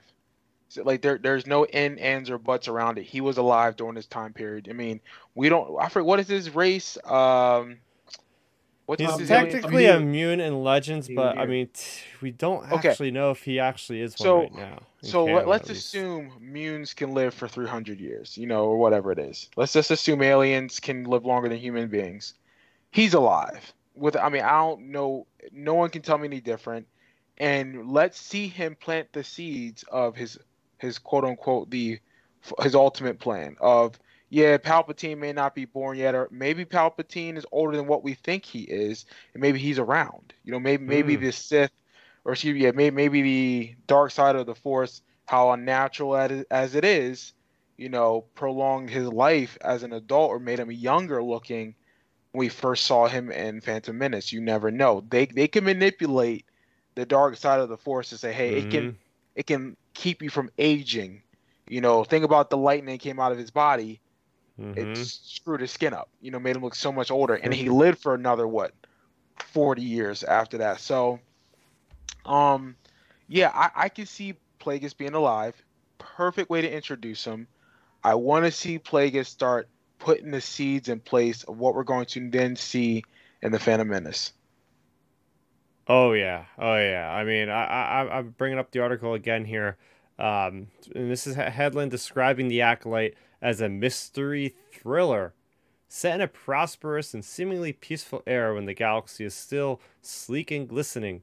We actually use the term the Renaissance or the Age of Enlightenment, she says. Jedi were not always stoic, monk-like creatures living selflessly and bravely. The Jedi uniforms are gold and white, like I was saying, and it's always like they never would get dirty. They would never be out and about, Headland says. The idea is that they could have these types of uniforms because that's how little they're getting into skirmishes. Interesting. Oh yeah. What do you think about this, Ben? Yeah. Yeah, it's definitely interesting. I think that we're gonna get we'll probably get Darth Plagueis to some way, shape, or form. I think so. If not, it would be a misstep unless they take the story in a totally different direction. But as you said, Milton, he's around during this time period. Whether no matter what age, unless munes are only like can live 50 years or something. But for the most part, like he would be around during this era. And like the more and more we hear about the Acolyte, I'm really thinking the way they're going to go with it. Look at the model Book of Boba Fett, the way they took his character. I really think we'll be getting some type of similar things with even this show, where the Acolyte will have like this new lead, new Sith Force user or whatever, dark side user, and they'll probably end up seeing what Darth Plagueis is about, and slowly, maybe their faith is chipped away from Darth Plagueis. So by the end of the series, I feel like the main character will probably turn good, and maybe Darth Plagueis takes him out or something. But I think I just feel like it's inevitable for it to go in that direction. But if I had to put a percentage on it, I would say it's like a 70% chance Darth Plagueis is in this series. Like he has to be. Like it's for the time period. Like it works perfectly, in my opinion. Yeah, I mean, you have this character that got name dropped. Same thing with Darth Bane. I think if any character ever gets a name drop, like we're gonna have to see them eventually, even if it takes 30 years. We're gonna see those characters eventually. Yep. And I would just, we get in the High Republic, and at this point in the High Republic, the stories are 200 years before the events, at least in Phase 1. In Phase 2, they go back even further to 350 years. But the 200 years, there's no word of Sith at all. Like Sith, other than, they've been dead for a long time. We don't get any perspectives on any Sith in the background. This is what we're going to get in this show. Obviously, the acolytes pertaining to almost like Padawans in the Sith sense of things. At least that's what I got from in killing lots of them in the Old Republic and Knights of the Old Republic. Lots of Sith acolytes running around. So yeah, I mean, there's a lot of potential, and we're gonna see that. I like how she was talking about how the Jedi are already seeming like they're dogmatic at this point, like we see in the Phantom Menace, where they're just not going out and about. They're just sitting back in their place in the Jedi Temple. Real quick, if I want to, I'm gonna just give a very, very slight spoiler alert for the High Republic Phase 1 here. So if you don't want to hear this for like 10 seconds, go ahead. Basically, at the end of Phase 1, all the Jedi retreat into Coruscant to the Jedi Temple. They get retreated back there because there's a huge disaster that happens with just a bunch of these Force-devouring creatures that suck the Force out of the Jedi and kill them that way. And the Jedi don't know how to deal with these creatures, so they all get recalled back to the Jedi Temple, which is, I think, another thing that happened in Order 66 is like their emergency beacon. Like everybody goes back to the temple. So I think we're already starting to see that in the High Republic with the books. Is like the Jedi are like getting more closed-minded. They're being kind of herded together. And by the time of this show, 100 years later, I think they're going to really at that point be like, okay, we're done exploring. We're kind of happy with where things are now. We don't have to go to the Outer Rim as much. We're going to let the Hutts just take over the Outer Rim. We're going to just, we're comfortable where we are now. And then we're going to see, hopefully, because she mentions in this article about why did the Jedi not sense the dark side? Like, what happened to them? How could they not even see that right under their noses, the Sith Lord was there the entire time? So hopefully we actually get an answer. Maybe there's like a physical thing or a spiritual thing through the Force that some of these Sith Lords were doing. Well, it's funny. when I was reading that, my first thought was like in old Legends material. I don't remember what book it was. It might have been the one book that takes place between Attack of the Clones and Episode 3, or it like leads up into Episode 3. Cloak of Deception. Anyways, yeah, I think Labyrinth it of might, Evil. yeah, it might. Oh yeah, it might have been in Labyrinth of Evil. But it's like implied Palpatine's holding a physical item on his self as to why he was able to like keep basically in the shadows. Oh. Like it was implied. I think it was in Labyrinth of Evil. If I whichever book it was, the rebel or the Republic officers like investigating and gets killed by Palpatine at the very end. Oh my gosh. Like whatever book that was, it was either Labyrinth of Evil or the other one. But anyways, like in that book, like it's heavily implied like Palpatine, because from his point of view, he was like talking to Mas Amedda or whatever, and some of his like tenets, and basically saying like, yeah, the Jedi didn't even know I was like right in front of them, like so, and it was like getting implied that he had a like a physical item on him. So maybe maybe that's another instance, if they pull from Legends, like they actually address that. Yeah, I mean, Milton, what would you like to see from the Acolyte as far as a series that would kind of separate itself from The Mandalorian, from Obi-Wan Kenobi, from Andor? I mean, we see it's going to be a mystery thriller. In my eyes, I'm hoping this for. We always, us hardcore fans at the age we are and maybe older are looking for that really like dark, gritty, lots of carnage. And I could think of no better like entry in any of the lineup that we have that we're talking about tonight than we're gonna have a Sith show. I would assume there's gonna be a lot of assassinating going I was on. about to say. A lot of yeah. I'm thinking maybe this show can be based off the Rule of Two. What I mean is maybe some type of dark side user thinks that, listen, the Rule of Two is not needed. It's kind of out of date. Let's bring back the Sith army. Let's kind of let's go back to the ways of, I think Darth Bane wiped out the Sith from right. He wiped them all out with the Rule of Two. Yep. So maybe this Acolyte person thinking, listen, Darth Bane was wrong. We need to go back to the way Darth Malgus was wrecking shop. That'd be dope if they name dropped him. That'd be fire if they did, Darth Malgus. But let's say this person's like, we want to go back the way of Darth Malgus, blah blah blah, and they're trying to build up the Sith. And then obviously this particular Acolyte is trying to get followers and people to rebuild the Sith.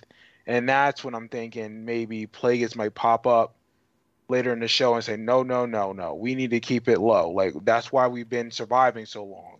Rule of Two's better. Join me, but then let's say the Acolyte and Plagueis start having like this rivalry to figure out who's going to be the ultimate Sith, that type of thing. I want it to be some type of like, let's try to build up the old ways of the Sith, but also try to keep the current ways of the Rule of Two. Oh yeah, that would be great. I think on top of that, layered in with the Acolyte, and let's say Darth Plagueis is in it as well.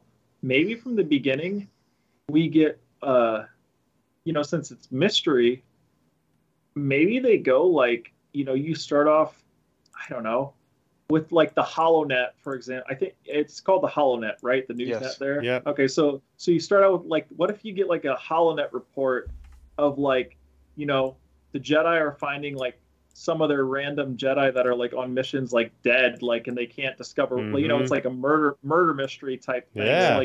So maybe that like will be something that plays into it, and then that would be cool, because then that would like maybe it would spook like the galactic citizens, like, holy smokes, what's taking out the Jedi? Like they're pretty much like gods. Like, so I think they're gonna go in that type of a direction, because what other to me, what other mystery direction could you go into other than, since it's a dark side show, like it has to be taking out Jedi, you'd assume anyways.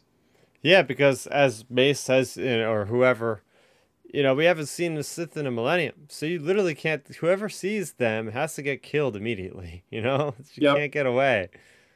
So. I agree.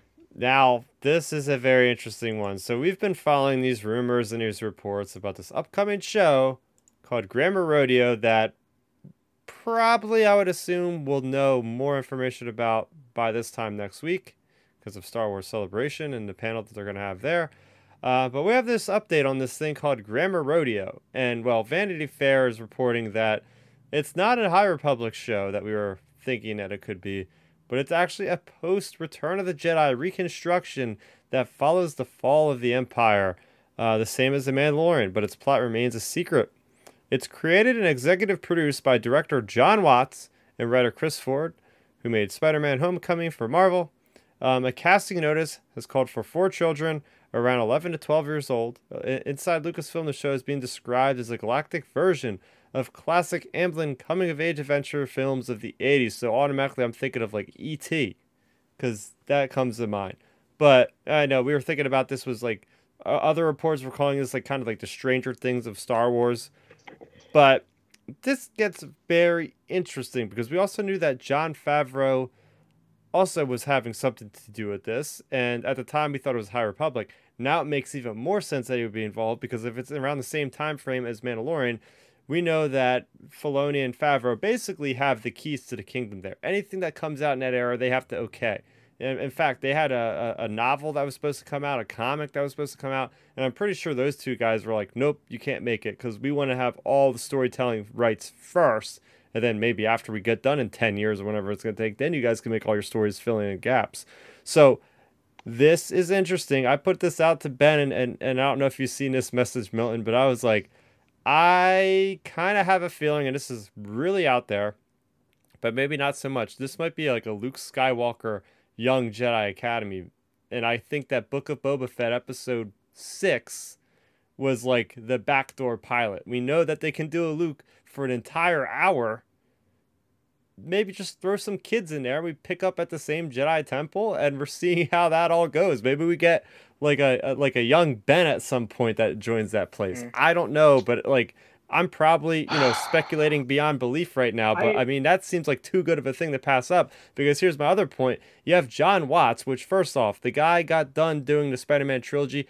Excellent. And he literally said, oh, I'm done. I'm taking a break.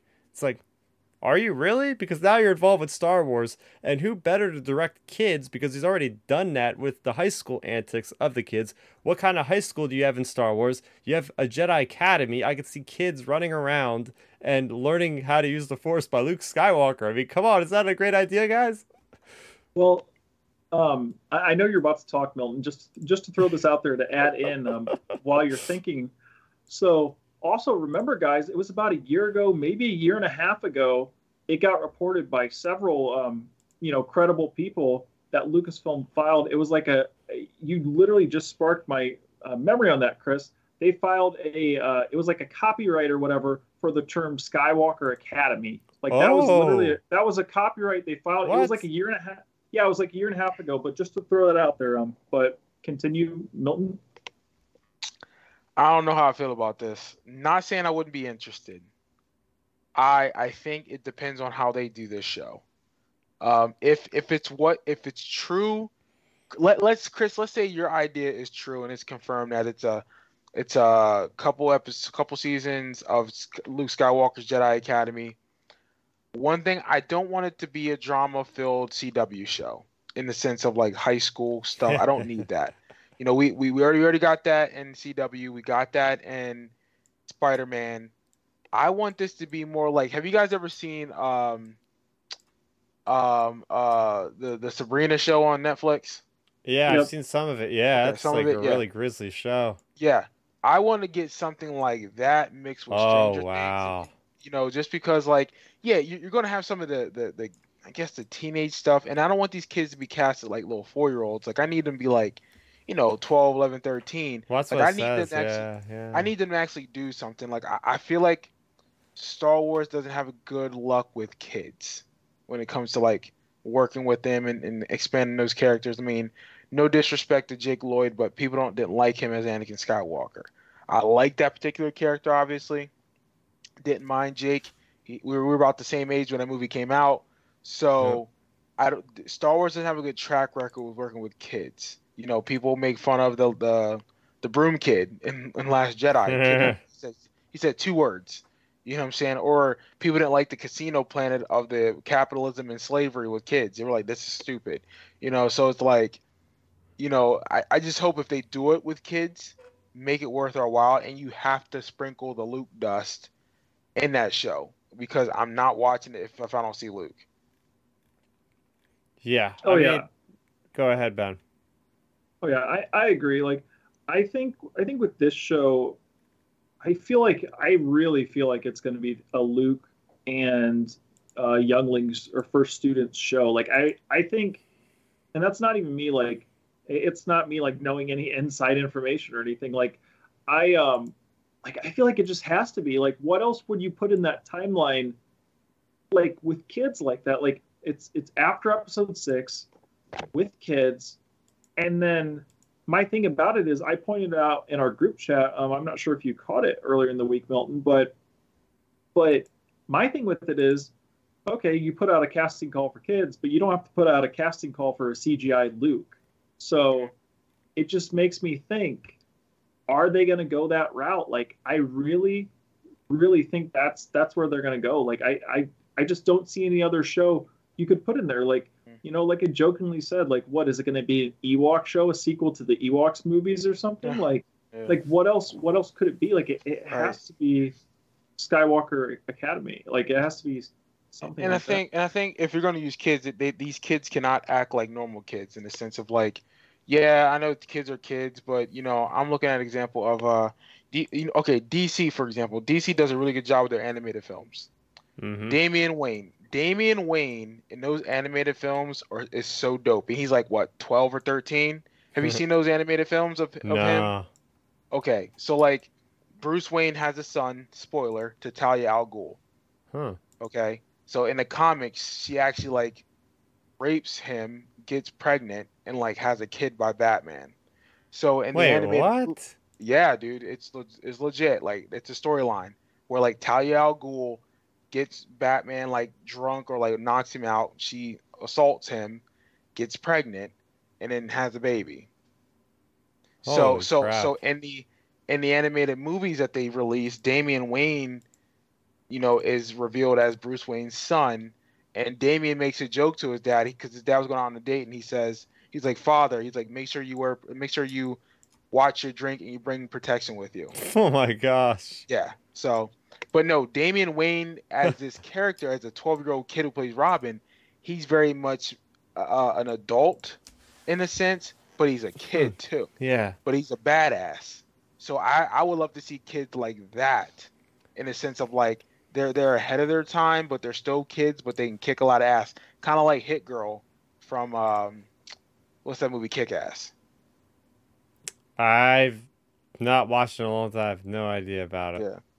I'm gonna try to look up Amblin 80s films to try to get a good idea Yep. of like what they're going for. I don't know if you're ahead of me on that one already, Ben, but I Well, mean, go ahead. I mean, the main one that comes to mind is E.T. Like E.T. is the quintessential Amblin '80s film. Oh yeah, and I say that Skywalker trademark thing, Chris. But anyways, E.T.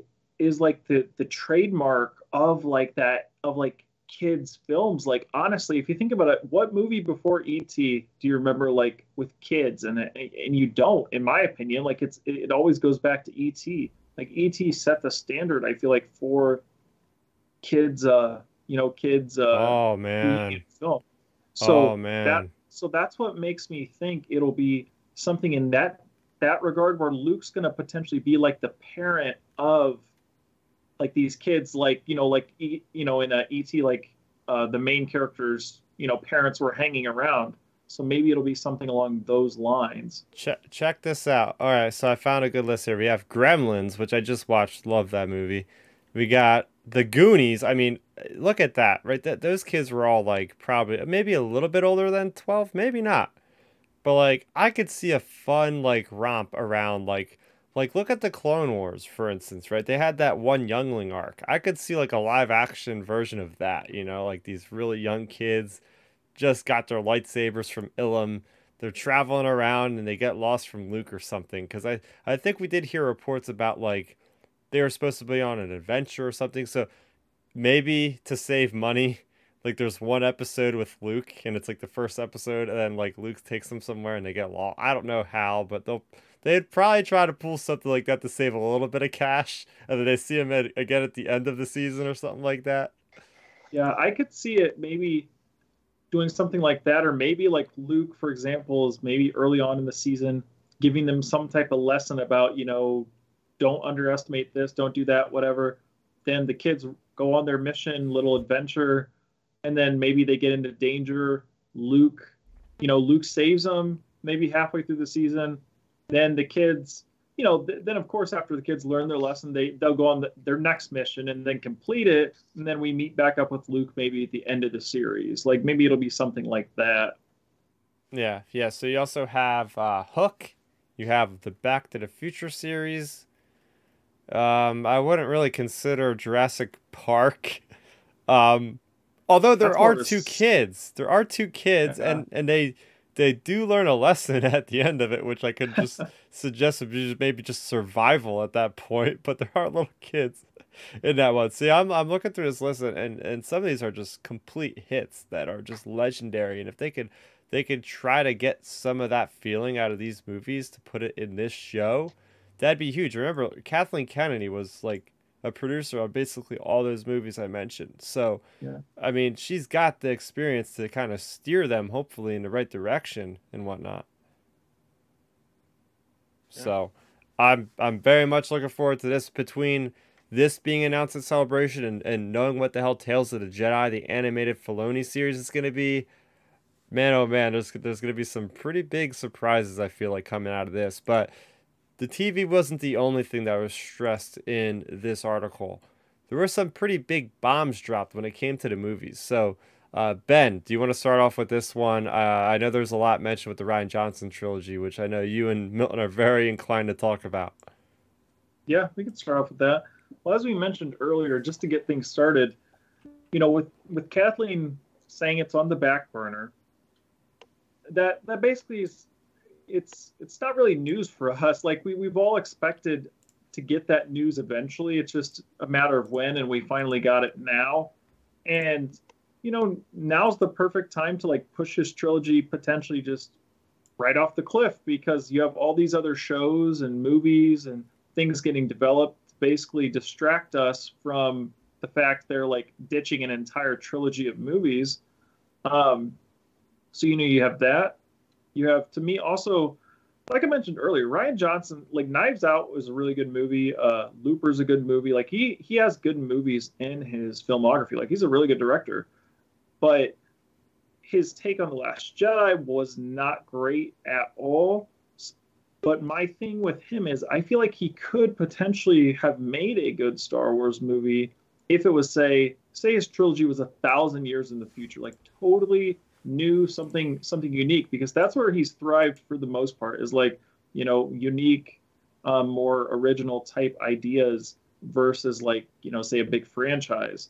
So it's definitely interesting the way that they actually put this in there and finally let it be known, like, hey, Rian's movie's on the back burner. Also, I think that does fall into the category of, just say like the legal side of things. Like he has a $400 million deal with Netflix. Do you really think Netflix is saying, hey, yeah, go ahead and go make a movie for another company instead of, working with us when we're paying you $400 million, man? So like, I think that's a big part of it too. Like his contract, the reports for his $400 million deal, it wasn't reported the length of it. I would probably say like, probably a 5 to 7 year type contract, if not longer. So I don't think we'll see the trilogy at all. If we do, it'll probably be like 6-7 years down the road, maybe. But as Kathleen said, it's on the back burner. And also, I feel like just like one final point, they're just trying to put as much space between The Last Jedi and Rian Johnson's next project as much as possible. Like, they're putting out all these shows, all these things. potentially multiple seasons of Mando, Boba Fett, Ahsoka, all these shows, and it's just going to mainly, I think, try to soften the blow whenever, if they do announce Ryan's coming back to do something. There's that chance. And then the thing is, Kathleen does also state, we're trying to move past the terminology of trilogies. So the thing is, that makes me wonder if that was kind of like a not direct way of saying like Rian Johnson's trilogy was canceled. Yeah, so when he signs up with the deal with Netflix, that's basically an exclusive deal. Like he can't go anywhere and make something else at that point, right? Unless Netflix approves. So basically, like the way that works, you had, like you said, we had James Gunn did Suicide Squad, and then he's back with Marvel. Like, you can work with multiple studios, but the way most of the contracts work, from my knowledge, when it comes to like directors and people behind the camera, are like basically Rian Johnson would have to go to whoever his boss would be at Netflix and say, hey, Kathleen Kennedy and Lucasfilm want me to do this trilogy of movies. Can I do it? Yes or no? And if they say no, he's out of luck. Like, they're not going to say yes to that, because it's not only one movie, but it's like, that's like 10 years of your life right there. Yeah. If each movie is 2 years, and then it could be 3 years to produce with the writing of it beforehand, if you're writing it too. That's like you're doing a good 7 to 10 years right there. And what it all comes back to, why would we pay you $400 million to go work for the next 7 years or longer with another company, like, or be distracted? Like it just doesn't make any business sense in my opinion. I think they learned their lesson. Lucasfilm, it's like, all right, maybe we should do contracts. Like when they announced he's doing a trilogy before Last Jedi came out, it's like I would assume like they had some agreement where it's like you got to do this soon or something. But I guess they're more lenient. I don't know the business side of these things, but it's interesting how he could have announced the project first, and then another company comes in and like takes it away. I don't know how that works, but hey, that's Hollywood. I'll never understand. That's not my industry. I'll just keep it brief. Like, I don't care about this trilogy. I've said it from day one. The Last Jedi is the worst Star Wars movie I've ever seen in my life. I'm just got to keep it real. But like, and I like Rian Johnson. Knives Out was fire. That was a good movie. I haven't seen it. I like Knives Out. Oh, it's great. It's really good. It definitely worth it. Star Wars, don't touch it, Ryan. Stay away from it. Like, I don't need you. I think he'll be all right. Like Ben said, if he like goes into a different era and he's able to create everything, I think that'll be fine. You're probably right. You're probably right. And I think what happened for me, because I remember the trailer coming out for Last Jedi, and I was the way they cut that trailer, and that's not his doing how they cut the trailer. No. But I know Rian Johnson's work. I'm thinking, oh my God, like this guy's a really good storyteller. He's going to give us something fire. And I think everyone's expectations were so high, especially of Luke. I think I still can't get over how he disrespected Luke. And it's like, wait a minute, if you take an iconic character and make him trash and he can't fight nobody, and then what are you going to do with actual Jedis or whatever in the future? Like, you're going to make him just like pissy and like not want to do nothing? So I don't trust him as a Star Wars director. I trust him as an original content director. It's two completely different things. So I don't care about this trilogy. Kathleen, keep pushing it off because no one still wants to see that trash. I think it's going to just keep getting pushed back and pushed back. Now that they mentioned this back burner thing, they're not going to mention this trilogy probably for. You know what else goes on the back burner? Boiling water. Yep. Okay, and usually you don't even need to use it half the time, or like you got to warm up some food when it's on the burner. No one wants to eat nobody wants to eat warmed up food unless it's like something that's on point, something that I love to eat all the time. I don't love to eat The Last Jedi. It's unrewatchable for me. So why would I want to put his shit on the back burner? Sorry, I'm cursing, but like it's just so obnoxious how they announced that movie or that trilogy before The Last Jedi came out. And then I remember them making an announcement like maybe a couple months after The Last Jedi saying, "Oh, that trilogy is going to be, it's going to be on hold until he figures out his other projects." And then I remember people on Twitter asking him, "What's up with your trilogy?" Yeah. Oh, it's still a work in progress. I'm still writing it. No, you aren't. Yeah. Like, Well, come on, see, man. I want to hear that. You're a liar. well, see, the thing is with that, I think, yeah, I think they're gonna just keep pushing back. They're just gonna, as he wrote in his movie, they're gonna let it die, let the past die, let that trilogy die. I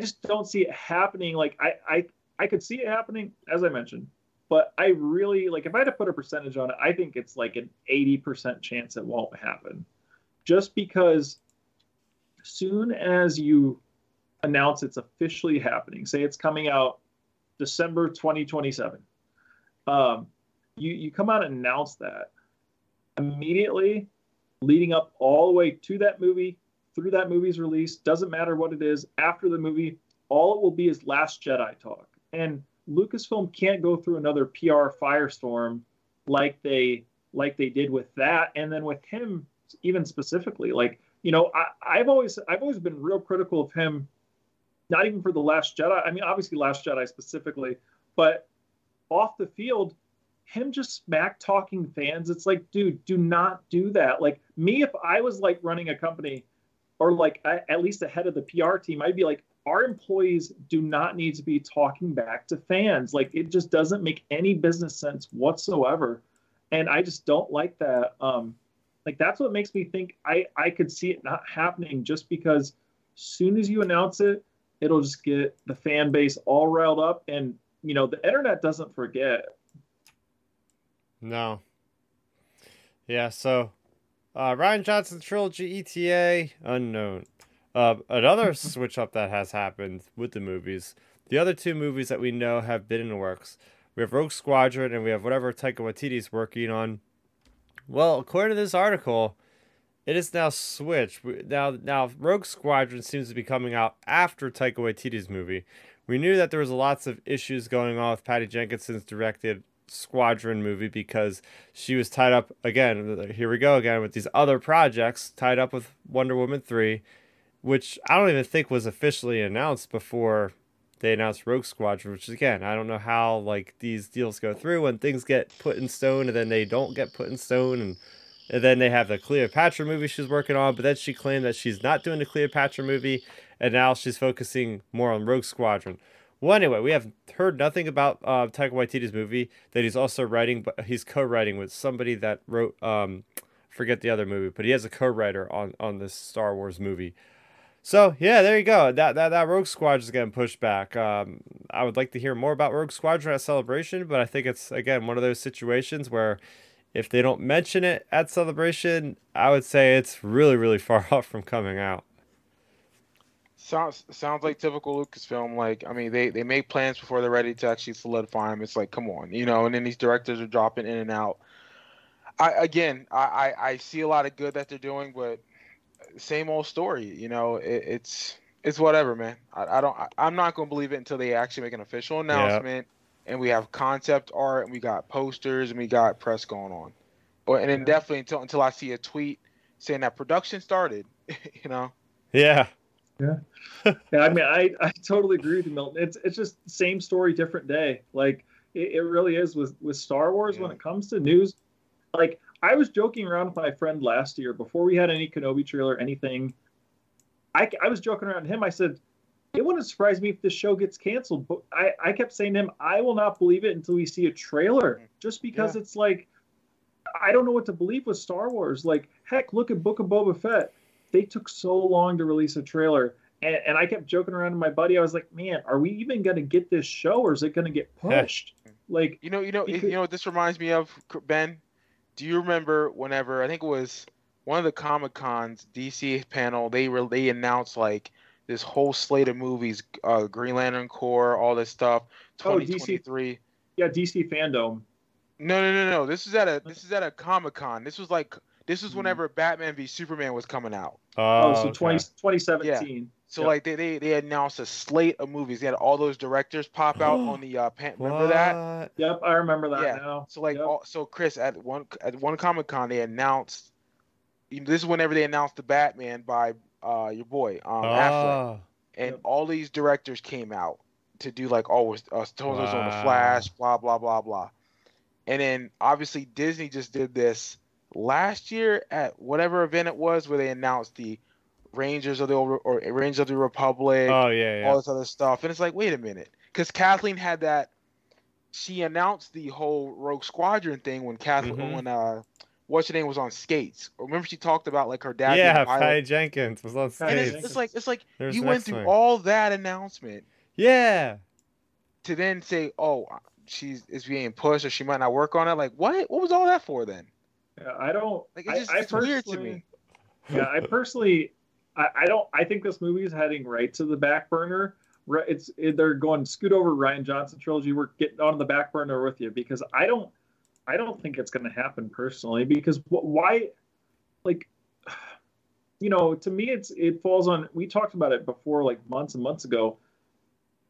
When Star Wars, I mean, heck, John Watts literally just said he wanted to basically get out of Marvel for a little bit so he could work on Star Wars. Like Patty Jenkins, it's like, if Star Wars is important, like why are you prioritizing other projects? Like, we can't pick and choose what, obviously like studios are throwing her millions of dollars and stuff, but still it's like this is Star Wars. And it just it really makes me think this is probably not going to happen. And if it does, if you guys think about it, so we're not getting a movie next December. We're not getting a movie in 2024 in December 24 because that's Avatar month and they're not going to move that. So the next Star Wars movie we'll probably get is December 25. We'll see. Yeah. Which is horrible. Like to me, Star Wars is a movie going experience. Like I love it on our shows every week, etc. Like Kenobi's going to be great, I'm sure. But don't get me wrong. If you give me a button to press to either choose a Kenobi show or a movie, I'd pick a movie 10 out of 10 times. Unless it's The Last Jedi. Yeah, but I'm saying if it was really good. If it was really good, I'd pick a movie. I'd pick a Star Wars movie over a show any day of the week. Yeah. That's just me. I tend to agree with that sentiment, Ben. So that was really it. And when I say that was it, exactly, we almost did like 2 hours of the show just on that. But yeah, check out that Vanity Fair article. There's so much to glean from that article. But I'm happy that we got the reporting from Anthony Bresenkin that broke it all down, that put it all to paper and uploaded it, because that was a lot of the stuff the fans have been kind of like, what's going on with Lucasfilm? Like, it's very quiet, very, very quiet.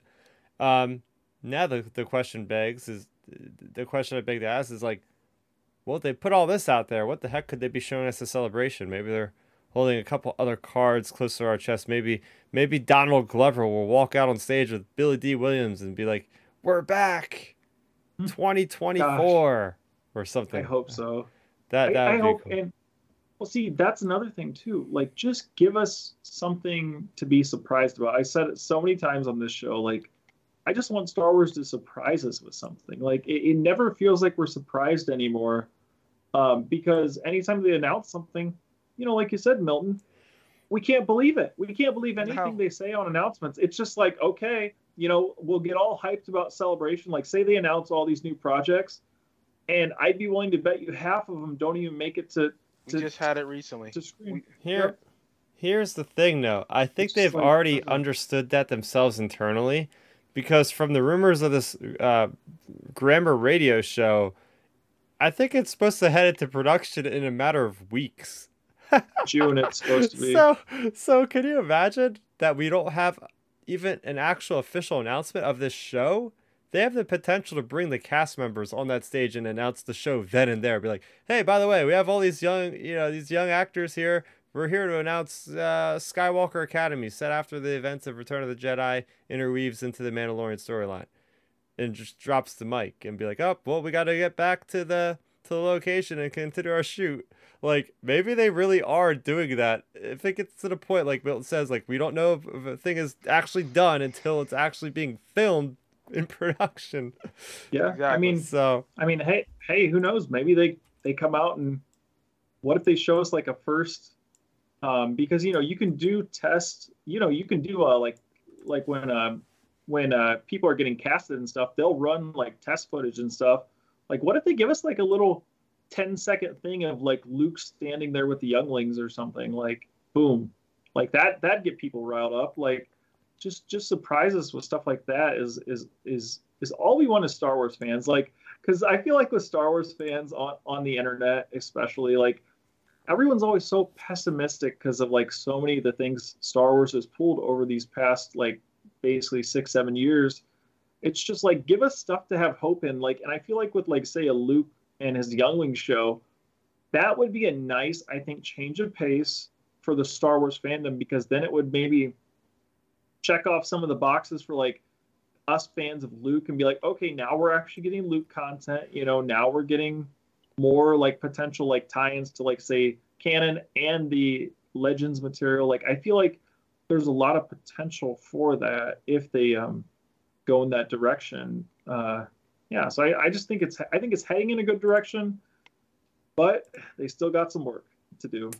They still got some work, that is for sure. So, moving on, we have two more stories to talk about this week. Real quickly, we have our first official offerings from the now partnered Dark Horse Comics with Lucasfilm. You know, they were partnered for literally years and years, and then Marvel got the license back, and now IDW lost the license. They're still with Marvel, but now they're also with Dark Horse, and we have something called Star Wars Hyperspace Stories, which for those of you that have read the IDW Star Wars Adventures comics, is basically the analogous version of that for Dark Horse. You have an all-age comics that are basically anthologies. So the first one's going to be about Anakin, about Obi-Wan saving Padme, or at least helping Padme fight off some separatists. So you got that story. And you also have a hardcover release, which is going to be called Tales from the Rancor Pit. That one's written by Kevin Scott. He has done the Tales from the Vader's Castle, which one of the Inquisitors that's going to be an Obi-Wan is from. So that's always a fun time. That one usually comes out around October. I think it's interesting that they're not going the single issue route with that one, but rather release it instantly in a hardcover graphic novel. So I definitely like that approach, and it'll be cool to see that Dark Horse, logo emblazoned on the upper left corner of those pages pretty soon. So let's see, Hyperspace Stories starts out in August, and then Tales from the Rancor Pit comes out in October. And finally, this is the big one. We could probably spend a good 30-40 minutes on this one if we had that kind of time, but we have the Shadow of the Sith. They keep putting out these experts, and that's that book that has Lando and Luke on that trail of Ochi and Bestoon and trying to find Exegol. That one's taking place 10 years before the events of The Force Awakens, and USA Today put out a excerpt that actually features Rey as a 6-year-old on the run from these hunters, and it's with her parents, and they are confirmed. Their names are confirmed to be Dathan and Miramir. So this is neat because we're getting that kind of fill in the blank content that's been sorely left out of The Rise of Skywalker. Ben, you had watched it recently. It's like, I want to know more about the son of Palpatine, because we weren't even really sure what he was. Was he a clone? Was he a actual, genetically born naturally son? What the heck's going on with that character? Let alone with her mother. So already reading that excerpt, we find out that Miramir, she is somebody that's really good with technology. She's a pilot. And Dathan seems like a very loving father. So right off the bat, just from those couple lines of dialogue, I'm like, all right, I'm in. I'm looking forward to seeing this story. It seems like it's going to have a lot of essential information. Everything from Lando trying to find his daughter that was taken from him by the First Order, to Luke literally like teleporting his body like he did in Last Jedi to Exegol, fighting off like the ring wraiths of Lord of the Rings, essentially. So oh man, every time they put out an excerpt that I've read, and I usually don't read excerpts, but it seems like this story is definitely going to be worth the wait, and it's coming out in July. So I'll throw this one to Milton. What do you think about this? I know you're not the biggest fan of this movie either, but would you like to know more about Rey's parents?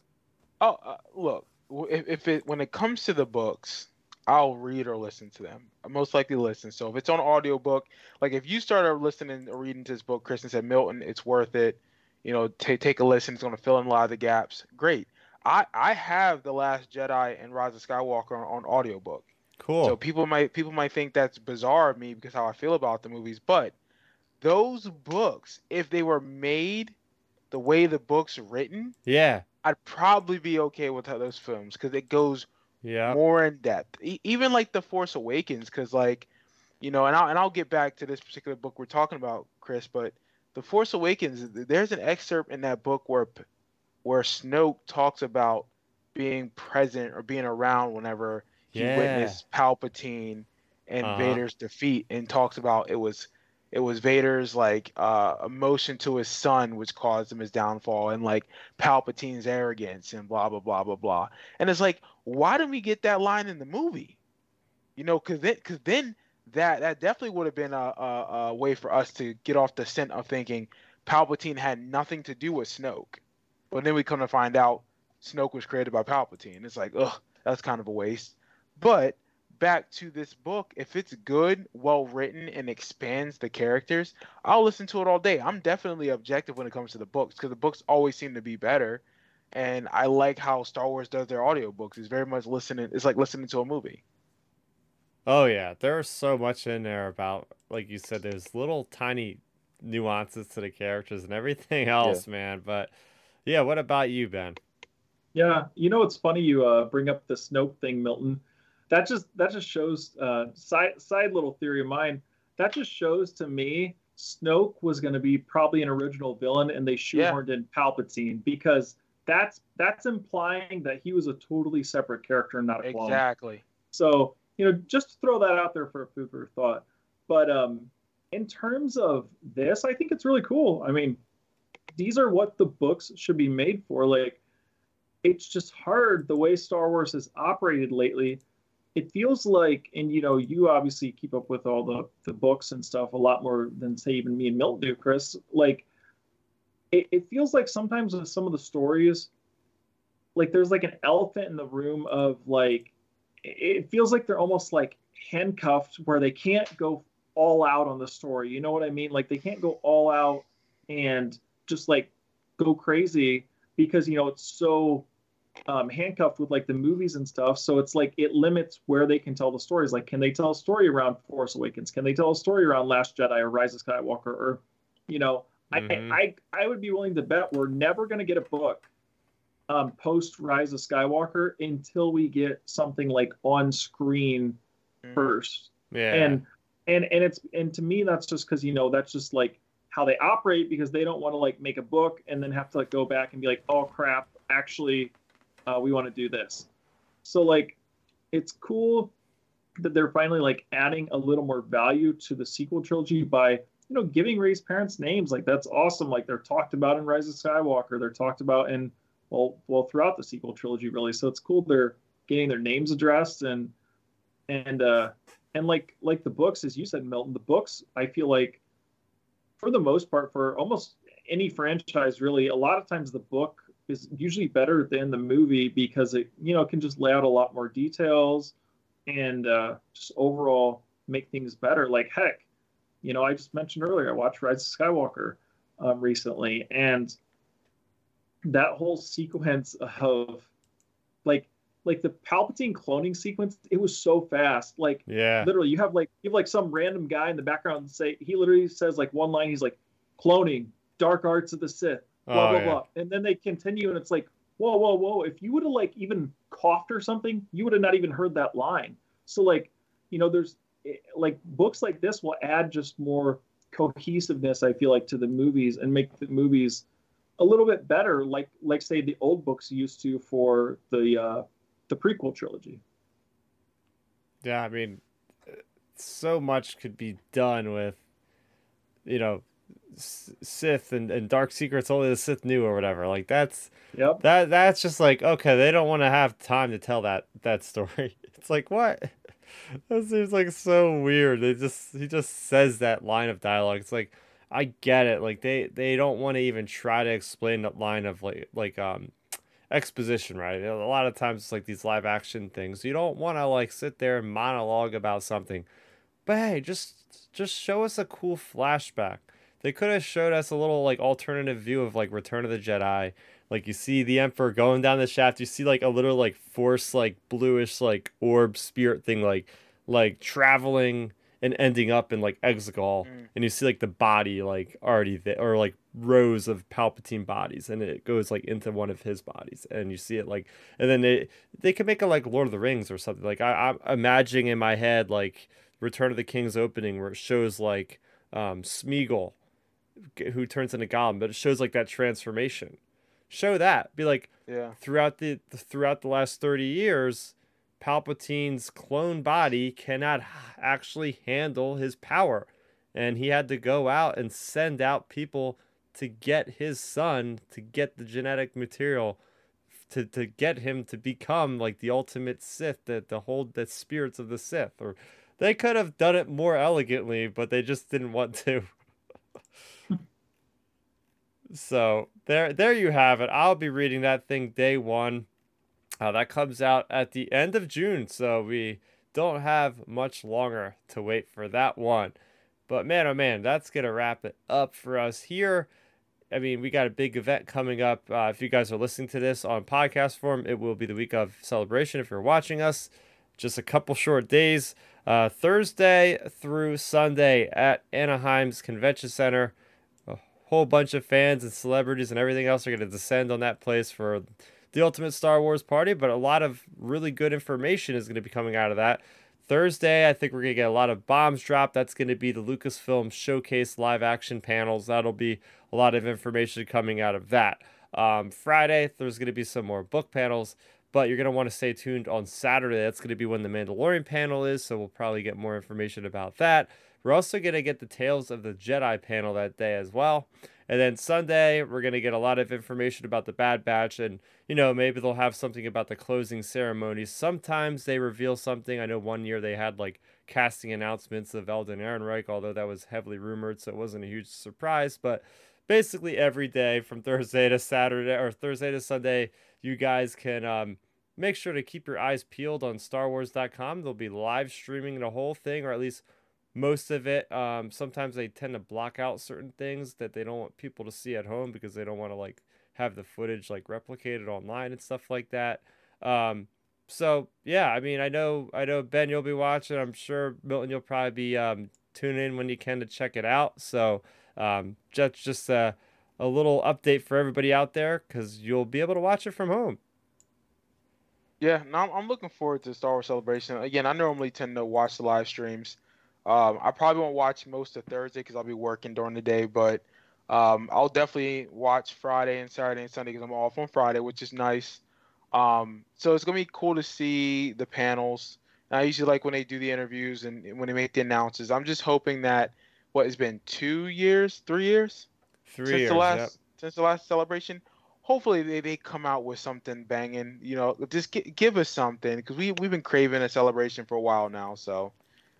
Yeah, we've been saying it's been very much a lacking year as far as news, and I think that's just because we're like, we're gonna just let it all out at Celebration. We have like imagine like the hose is like kinked, and you have all this pressure building up, and they're gonna undo the kink, and it's just gonna be a whole bunch of water flowing through this hose of Star Wars information, and it's gonna be glorious. At least that's what I would hope it is. Probably a terrible analogy, but I tried. Yeah, we should be getting plenty of news. We'll obviously get. I think since they released this article, well, I mean it's it's not on StarWars.com, but the funny thing is with this article, if you actually for anybody listening too, if you read the article and like look at some of the pictures. This article was probably written about a month or maybe even 6 weeks ago. Like if you look at some of the pictures of Ewan compared from then to now, like, his beard's like pretty much shaved. Like, it's definitely was an older article. So it just makes you wonder, or, basically Star Wars probably had to approve basically everything in this article. It's their write-up. So it just makes you think we'll for sure get probably everything that were in the contents of this article and maybe more, on top of that. So I'm interested to see. I'm gonna after we're done with this stream, we definitely need to look at the schedule again for Celebration to kind of slot in like where would they maybe announce Grammar Rodeo at? Like, that's the interesting thing. That'll be the showcase panel. That's a whole hour and a half. All right. Oh, okay, okay. I didn't know the length of it. Okay, yeah. So then they'll for sure do it then, and that'll be a great way to kick off celebration.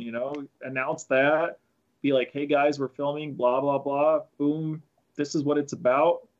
Um, and there we go. Like I think I think it's going to be a lot of fun. I really do. I'm super excited for it. Like we said, it's been a few years, and I think the fans are ready for it. Honestly, like fans want Star Wars stuff. Like Star Wars is popular. Like it is the thing. Yeah, yeah, for sure. So for those of you out there, I know some of our listeners, I know some of our viewers are going to be out there. You guys know who you are. For those of you that are going to be there, hey, I'll be walking around to see me, say hi. I got some cool merch I can send your way. I'll have some pins. I'll have some stickers to give away. Every day I'm going to be busy, and that includes even after the convention. Thursday, there's a really fun party being held by my buddies. Funnily enough, at an IHOP, they have an inside joke. They're having a party at IHOP on that Thursday, and then that same Thursday, the 501st Legion is holding their or not annual, but every celebration they have a 501st bash, which a lot of the proceeds go towards children's foundations and things of the like for charity. So that's always fun. They have different live acts going on, and there's still tickets on sale for that, I believe. A lot of fun.